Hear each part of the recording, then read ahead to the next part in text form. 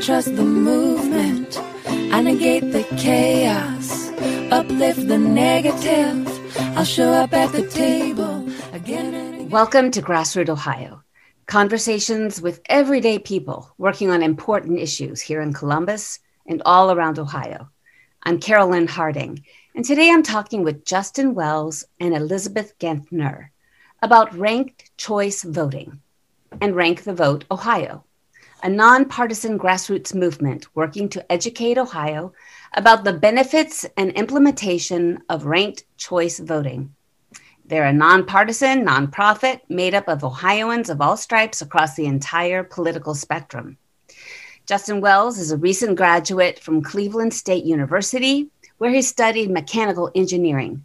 He has been the boots on the ground for Our Revolution and is now using his knowledge of canvassing and volunteer organization as the co-executive director for Rank the Vote Ohio.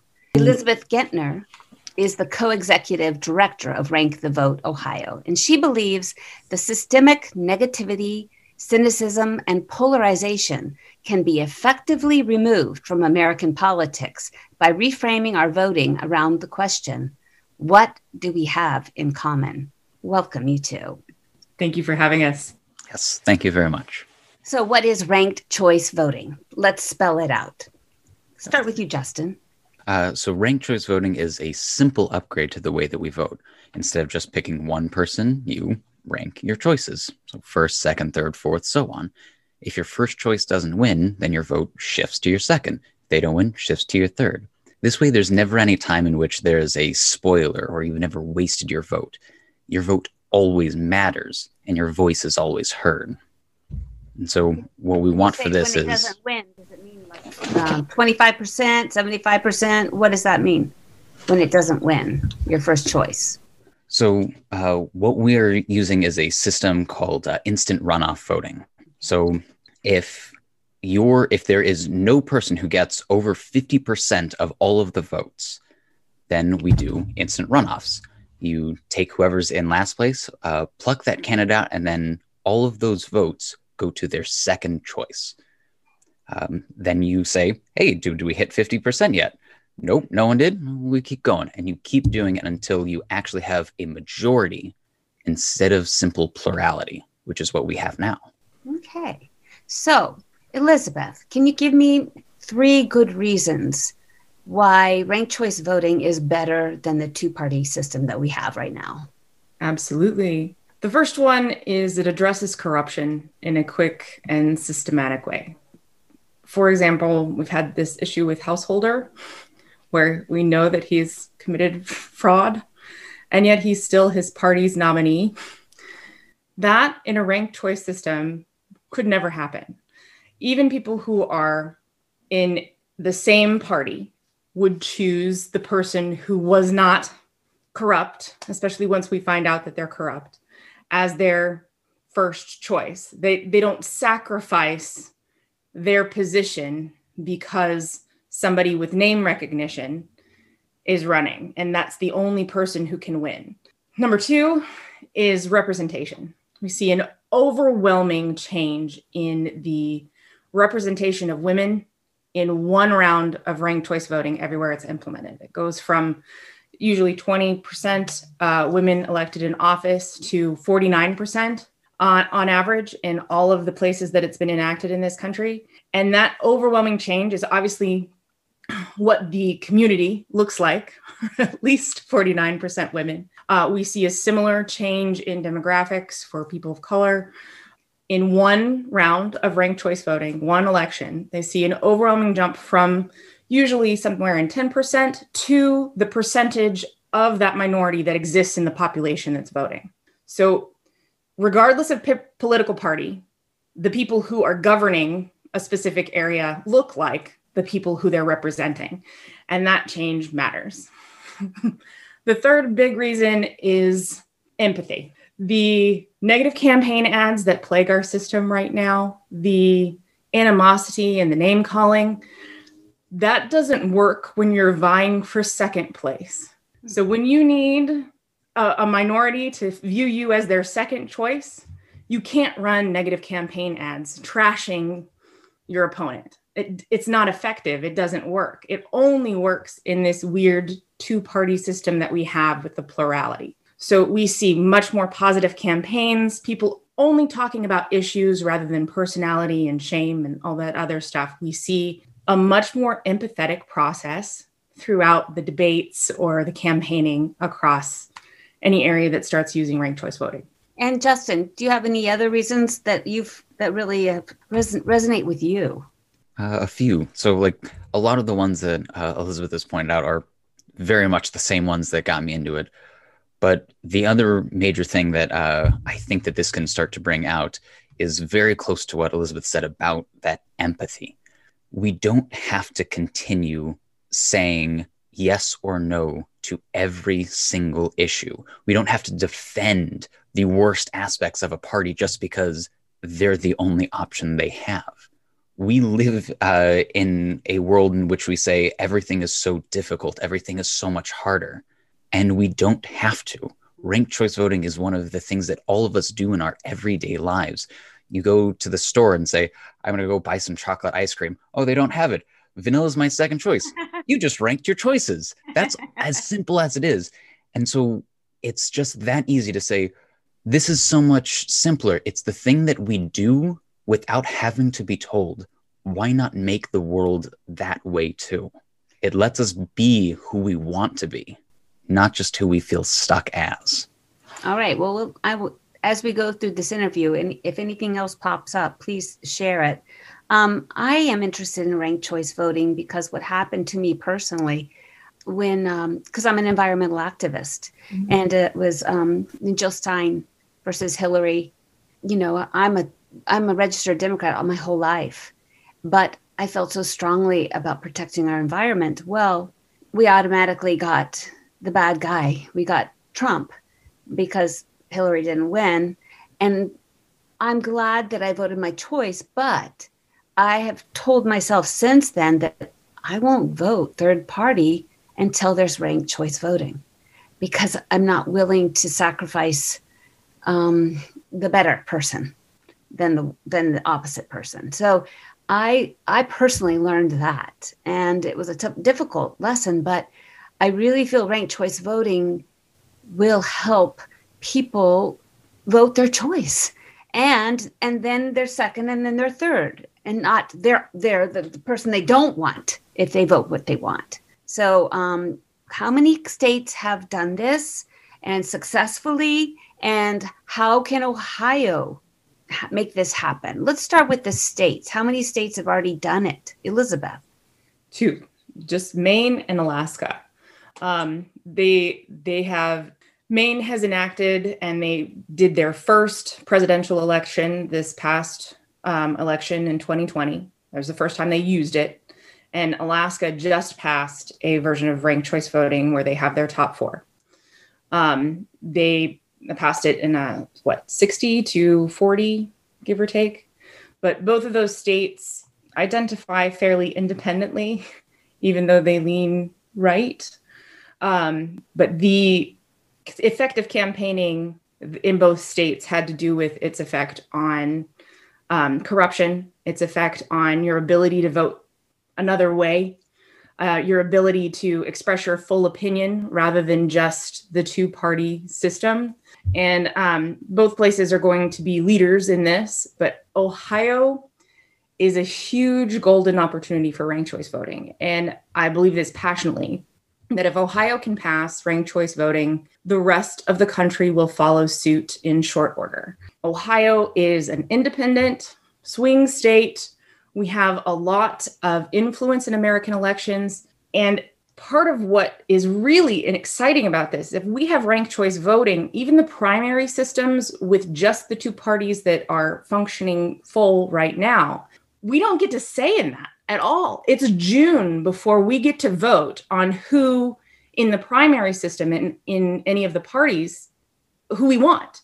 So Ohio's voice is not being heard in that process. And if we have ranked choice voting, then it's a complete game changer just for a primary, because nobody will know who's winning until Ohio votes. And how does that change the outcome all of these elections? Does it mean that whoever had 30% was winning at 30% in the first 3 or 4 states is going to win? No, not if they can't win Ohio. And that impact, that the individuals who run and they're winning a primary with 20, 30, 10%, that shouldn't happen. That is not representative government in any way. So Ohio deserves to have its voice matter in every primary, and every individual Ohioan deserves to have their unique voice heard, not just in primaries, but in these grander elections. So there are so many people, I meet them every day, who say, well, I voted this way, I voted that way, but my real opinion is this nuanced thing where I agree with this and I agree with that and I don't agree with that. Every person has a version of that. And rather than be trapped into these big overriding categories that are not representative of normal people, there's an opportunity to express your nuanced opinion in a more diverse crowd of candidates, especially with more women able to run, more people of color able to run, more people who are hesitant about falling into that trap of being this or that. They feel empowered to run. They feel the opportunity. Yes, I'm sorry. People that say they're not going to vote because their vote doesn't count. Yes. There's a lot of people that feel that way, unfortunately. We spoke to somebody Saturday. We were out filming sort of some man on the street stuff. And one woman just said, it was the first time in her life she hadn't voted, but she felt so strongly that neither one was a good option that she just didn't feel that she could. And we explained what ranked choice voting, and she said, oh, well, that would be so much better. I would have felt better about my decision to vote for something that I didn't think could win. And that empowerment of an individual voter is what we're looking for here, because every Ohioan deserves to have their voice heard. The state that did have the presidential election, how did it work for them? Was it an easy process? Was it a long, drawn out process? Did they feel good about it? Justin? It was, especially given how long and how silly some of the other states got in counting, recounting, and taking so long. Maine was done before most all of them. For how much we tend to hear people saying like, oh, it's a new process, it's going to be so difficult, it's going to take forever. They were done before most everyone else because it's still that easy. Everyone loved the system. And while it didn't like make huge splashes and everything's different, we know that it works and that people cared more. It brought people out and people participated in the system. That's the whole goal. The whole general thing, especially as Elizabeth just said, everyone hates politics. Politics sucks. Ranked choice voting makes it suck less. We can actually be who we want to be, say what we want to do, and we feel good about the choices that we make because of ranked choice voting. And that's what most people found in Maine. That was the thing that they liked about it. They got to be who they are. This is Carolyn Harding with Grassroot Ohio, and today I'm talking with Justin Wells and Elizabeth Gentner. They're both organizers with Rank the Vote Ohio, which is all about ranked choice voting. And one thing that I find also very appealing is that it is nonpartisan. Both Republican and Democrat and libertarians and socialists, it opens the door for more thought and more parties to be involved. And I think it will tend to make the process less contentious and more inclusive. What do you think about that one? The nonpartisan aspect of it. Elizabeth. I think that's what's most valuable. For me personally, I identify as an independent. The opportunity to run without a party, the opportunity to run as an individual, it just sounds American. That is what America is to me, is that I have the option to run independently with my ideas and let them stand on their own 2 feet. Doesn't mean that I have to have party backing and party money and party policy behind my ideas. I don't feel represented at all. There's nobody in Washington and very few people in the state of Ohio who represent my real opinions on anything. And the the opportunity to include people who have been excluded. We talk about people who feel disenfranchised from the system and aren't voting or undervoting or what have you. Of course they feel disenfranchised. If you're not a Republican or a Democrat, what are you doing? Like there's no opportunity there. That it's a trap. The possibilities are endless when we start empowering human beings to make choices independent of these party structures. And we talk about Washington and Jefferson and all of the people who wrote our Constitution were like, I don't know that the parties are such a good idea. That's not really like, Washington was so emphatic that party politics would be the biggest problem that we would face as a country. And he's been proven right. And the opportunity to divorce politics and divorce what we're voting for from the party structure creates a unique opportunity for us to become a more closely knit community by virtue of our diversity. I have a question though. What about primaries? I mean, if it's ranked choice voting, can you only vote in the primary for the party that you are registered for? Or what happens if you want a moderate Republican and or a conservative socialist? How does the primary situation work, Justin? So ours is going to be every time that you cast a ballot. And so the party system sits a little bit differently, and the way in which we do primaries sits a little bit differently. So it would be intra-party, because it's inside of its own party that you would still get to rank your choices. But then going into the general is where that would be, because each party gets to dictate how they personally run their own, which we didn't want to just say, we are going to throw our will over everyone else, because as Elizabeth said, each party gets to do what they want. It's independence from the whole system, but realizing that the system itself, the method that we are doing it, needs to change. So primaries will still be party. Yes. Okay. All right. But you can rank it's in. Not perfect, but it's getting there. Yes. I do have a question about ranked choice voting, and we've just been going through the pandemic, and we did lots of mail-in ballots. How did that work with mail-in ballots with ranked choice voting?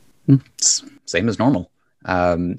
Just the only thing is that you might have a little bit more paper that you're sending in, just because it takes a little bit more space when you have to rank all of your choices. But past that, it's the exact same. It's the exact same issue, and it's the exact same process.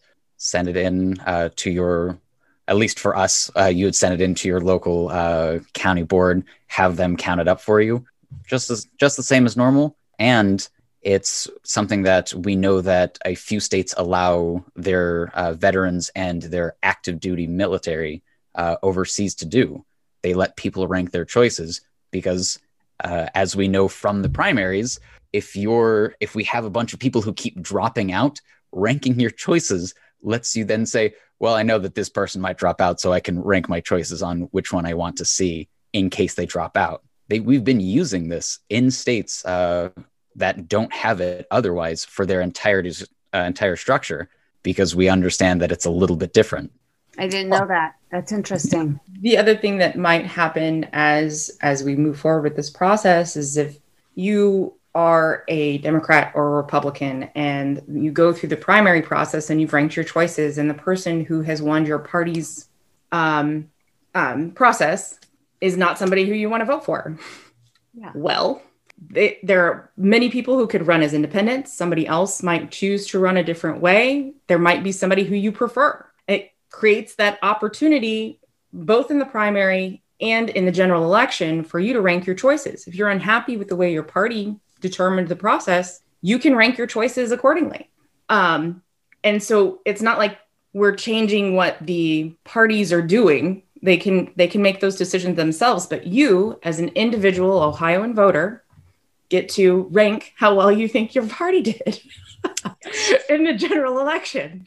So I don't think we lose any of our choices in that process. I think new opportunities will arise with new individuals and new ways of running for office, new ways of garnering support from a large group of people. You know, if everybody in the state thinks you're their second choice, there's every opportunity for you to win an election because that's what we can agree on. And that's the whole point. Like, let's have a government that we agree on. It might not be everybody's first choice, but what do we agree on? Yeah. Where It's do we have powerful. consensus? Definitely. Curious though, how long does it take once it gets to the Board of Elections to how long does this process take literally to rank choice? Does it take a couple days? Does it take a week? Does it take a month? Well, usually you can do it in the same day. Once again, like using Maine again as an example, they managed to do their entire system well before everyone else. Because the entire point is that you still have to count everyone's first choices.